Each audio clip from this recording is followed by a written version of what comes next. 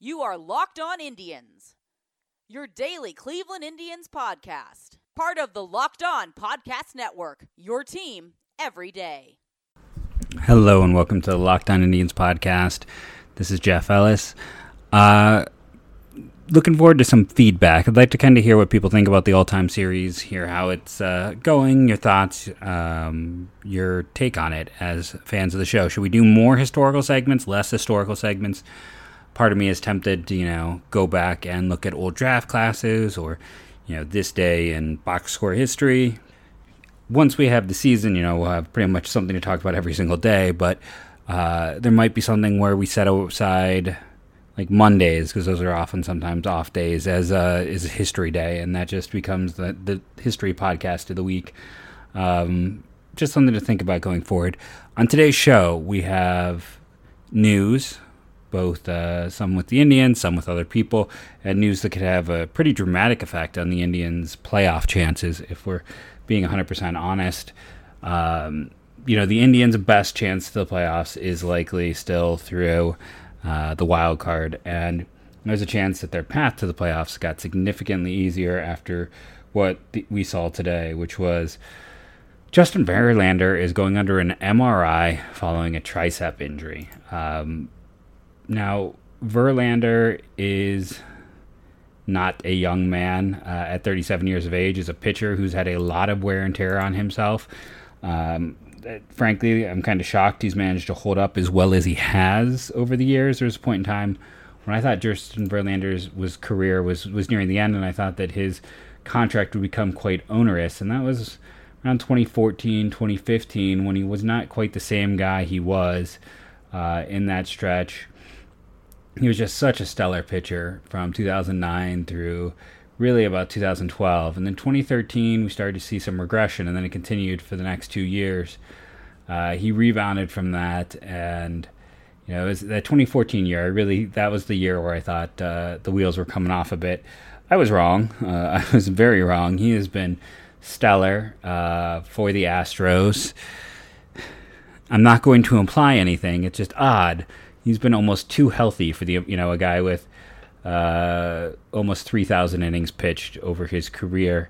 And the Astros, let's just put it this way, I wouldn't be surprised if the Astros were somehow we've seen that they're willing to go so far as to bang on trash cans if they're not, making their own coladas of illegal health supplements and the like. Basically, at this point, I'm not putting anything past the Astros. They are essentially the big bad wolf of the MLB. But, Verlander's had a Hall of Fame career. He's been an incredible player, an incredible talent. I feel bad for him in the regard that, here's a guy who had finally won a World Series, and now it's got a huge taint to it. But that tricep injury, the Astros were kind of already in trouble. If you weren't paying any attention at all, they lost Charlie Morton a year ago. They let him walk. And then they followed that up, of course, by losing Garrett Cole. Jose Urquidy is kind of a back-end top 100 guy. He is more of probably a 3-4 type. Right now, he's set up to be their number 2. Zach Greinke is, over 36 and did not have the best record numbers when he was traded for and acquired by the Astros. Lance McCullers Jr. has been unable to stay healthy. They added Austin Pruitt, who was a starter for why am I blanking on the Rays a year ago, and they've got some guys like Brad Peacock, who has experience starting. Forrest Whitley is down there, should be ready to go, ready to help out. Francis Marte was suspended for steroid use. He was another guy who, through the pen or as a starter, might have gotten a chance to help with the Astros. There are other kind of options. Cy Sneed was an interesting prospect. Ciano Perez was an interesting prospect. These are guys, though, that just have not broken through yet. I thought Forrest Whitley had already... so he's still a non-roster invitee, which makes him less likely to break camp. Kent Emanuel has some experience as a starter, former third-round pick by Houston. So they've got some choices, some guys to fall back on, but it's hard to look at a team right now where you're talking about. So we'll get into whether or not they're still a slam dunk team, but Greinke, Urdiquay, McCullers, Josh James, and Frambar Valdez is who Roster Resources is projecting. That is not ideal. You look at, the reason that they're still going to compete is that offense. When you got Springer, Altuve, Brantley, Bregman, Gurriel, Yordan Alvarez, Carlos Correa, Josh Reddick, that's your top 8. Catcher is much weaker this year with Maldonado as a defensive specialist. But just going through the names I mentioned, I've talked about how I'm a big Miles Straw fan. I thought they got Aldemez Diaz to kind of fill a Marwin role, and I thought he was a great get by them a year ago. And Kyle Tucker is still, one of those guys who people are waiting to settle in and become a middle of the order bat. I will caution, it is always weird to me when someone like that hasn't done that yet. Yordan Alvarez is younger than him. Somehow he got that everyday spot before Tucker got there. So there is some of that. And when you look at their prospects, I really, really like Abraham Toro. I think he's someone that if I was a team, if I was the Indians, I would be trying to see if I could get Toro out of there for one of our lesser arms. Honestly, I would. I think Toro is one of those under-the-radar prospects that's just phenomenal. Brandon Bielak is another guy in AAA who could be a starter for them this year. One of those guys I think everyone has heard me talk about in the past that Notre Dame was terrible at development. He was a guy who underperformed at Notre Dame, did not develop well. I believe was a senior, actually, when he was taken in the draft. Was a little bit older, and we'll see what he can do with the opportunity, because I think he will get an opportunity this year.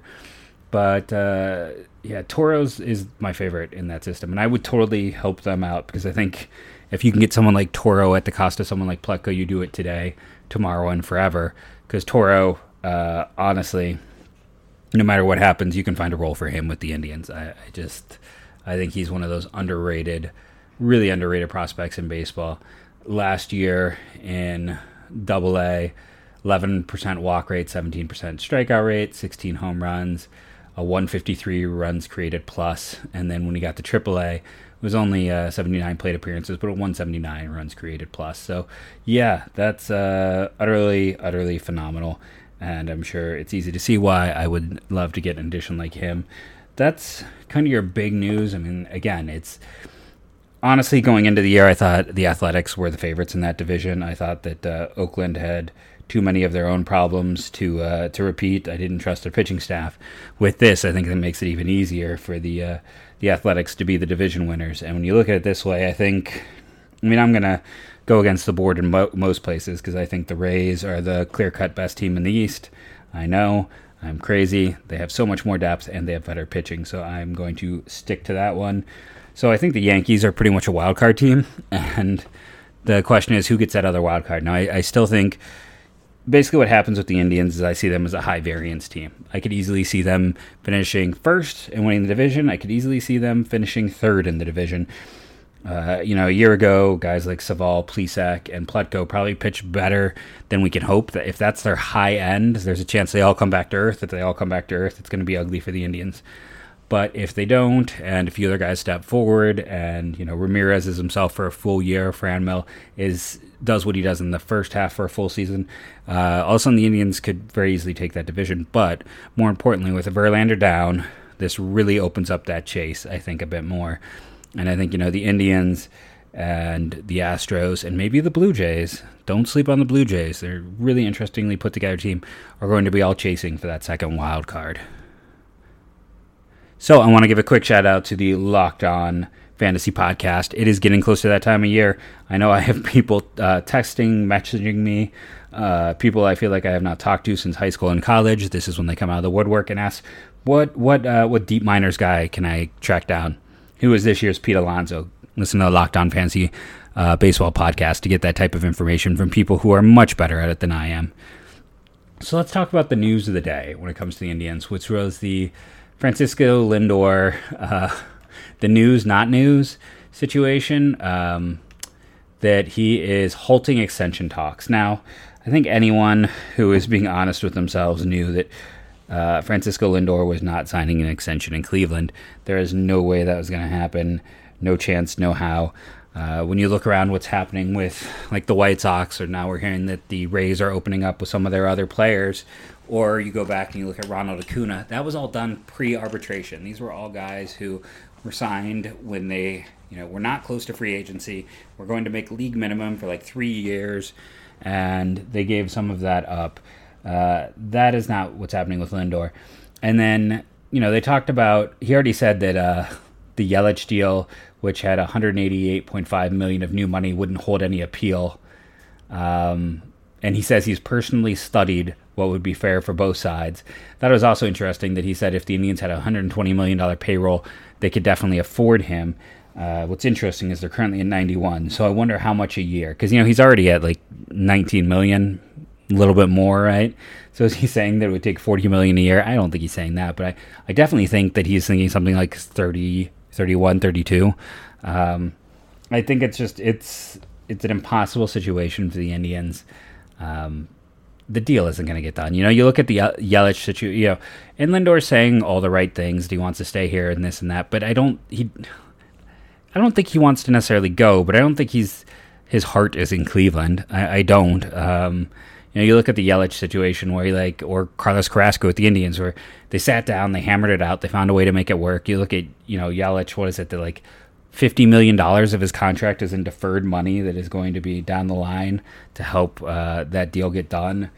That's not happening with Lindor. I don't see him taking deferred money. I don't see him taking a massive part of his contract to get deferred money. I don't think if the Indians had the money to sign him, we would see him crying at the press conference. I mean, he likes it in Cleveland. I'm not saying anything other than that. I think that he enjoys his teammates. He enjoys the situation. He knows well.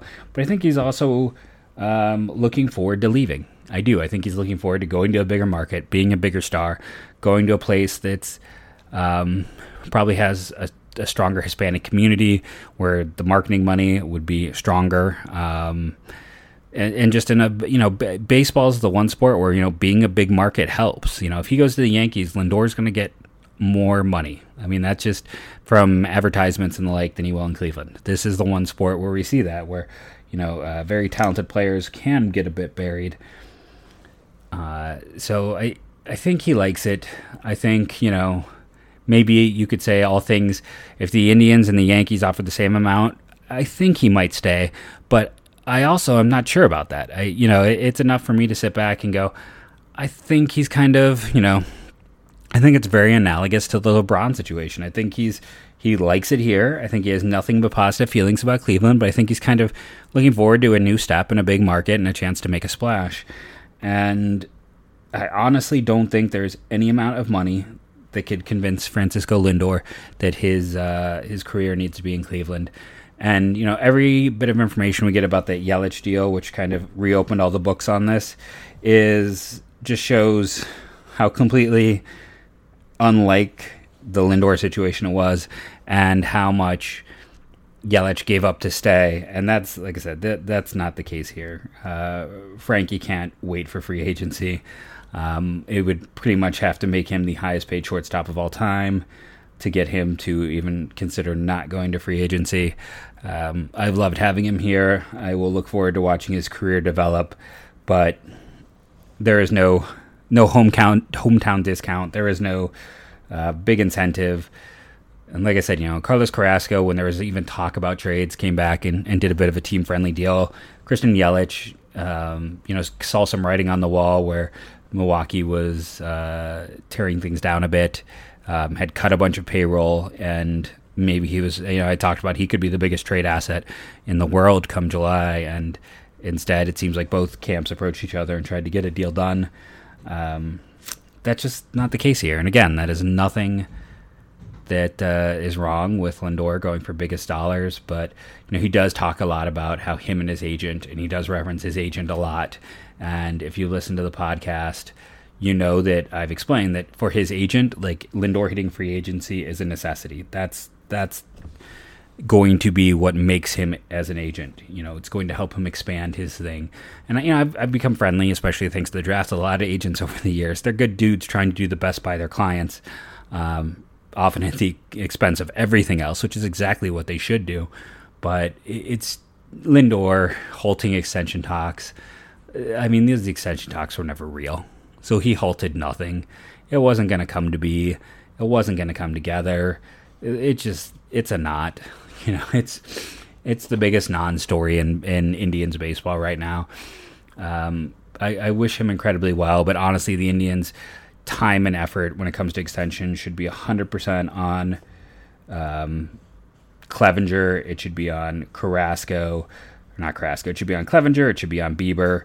It should be on those guys, maybe even a Franmil Reyes, depending on, how you want to look at it. That's where they should be spending their time and energy because, Lindor is limited, and we'll have to see how this team does. Because, again, the question about how long Lindor will be here just comes down to if this team struggles out of the gate, if, some of their pitching injuries some of those players take longer than expected to recover, if some of the young arms don't step up, or if they regress from where they were a year ago, then all of a sudden you're going to be looking at a team where if they are sitting there in third place and 6-7 games out of the wild card at the beginning of July, or 6-7 games out of the division, and even 3-4 out of the wild card, I think there's a very good chance that we would see a hotly shopped Lindor get moved. I think it's the Bauer situation is just the perfect setup to show how it would work, and I still think that is kind of something we could very much see. They did very well with Bauer in the end. They have done very well with trades. This all-time Indian series has made me appreciate how well the Indians do with trades now after they spent the better part of 30 years somehow managing to lose every deal. I'm not sure if they're really good now or if this is just a weird karmatic situation, but that's where we are with the Indians. There's not too much else to talk about. I will say it is kind of interesting as I'm just sitting here with MLB trade rumors up that you look at the side of it and it's Verlander going to miss the year with injury, or going to miss the start of the year with injury. Griffin Canning's going to start the season on the IL. Luis Severino with the Tommy John surgery.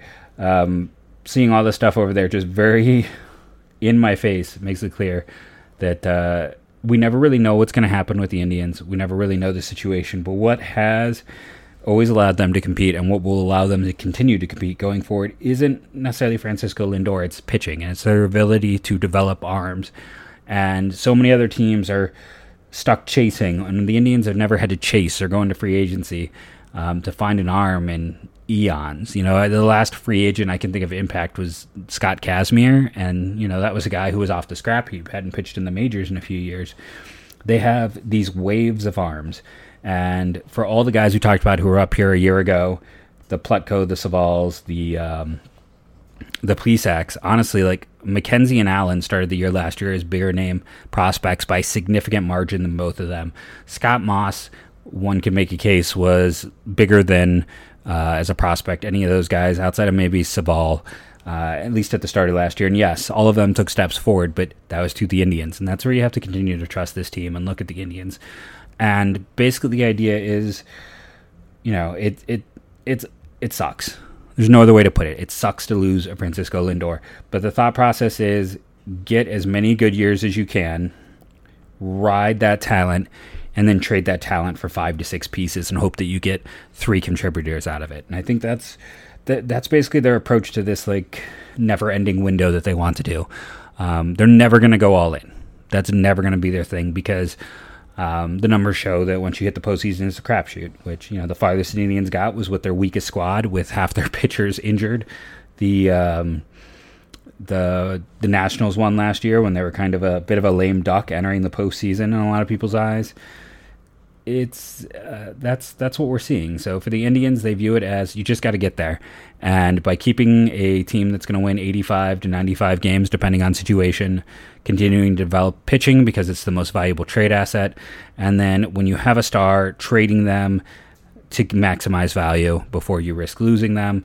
That's just going to be the way of it. That's where we are with the Indians. That's how it's going to keep going. That may not be what you want to hear. That may not be the type of baseball that seems very fun to you, but that is what it's going to be with the Indians. So I want to thank everyone for listening. for following along. I appreciate all the feedback when I get it. Twitter is still the best way to do that just because it's something I check daily. I'm not always as good about other places, so that's still the best place. I would like to do a mailbag either this week or next week, so please send in those questions.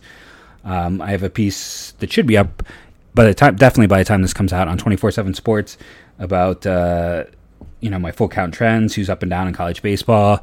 I'll have a big board coming soon, and just to continue on that whole thing, the Indians have 3 picks in like the top 70 or so. Maybe it's in the top 80. I can't remember exactly, but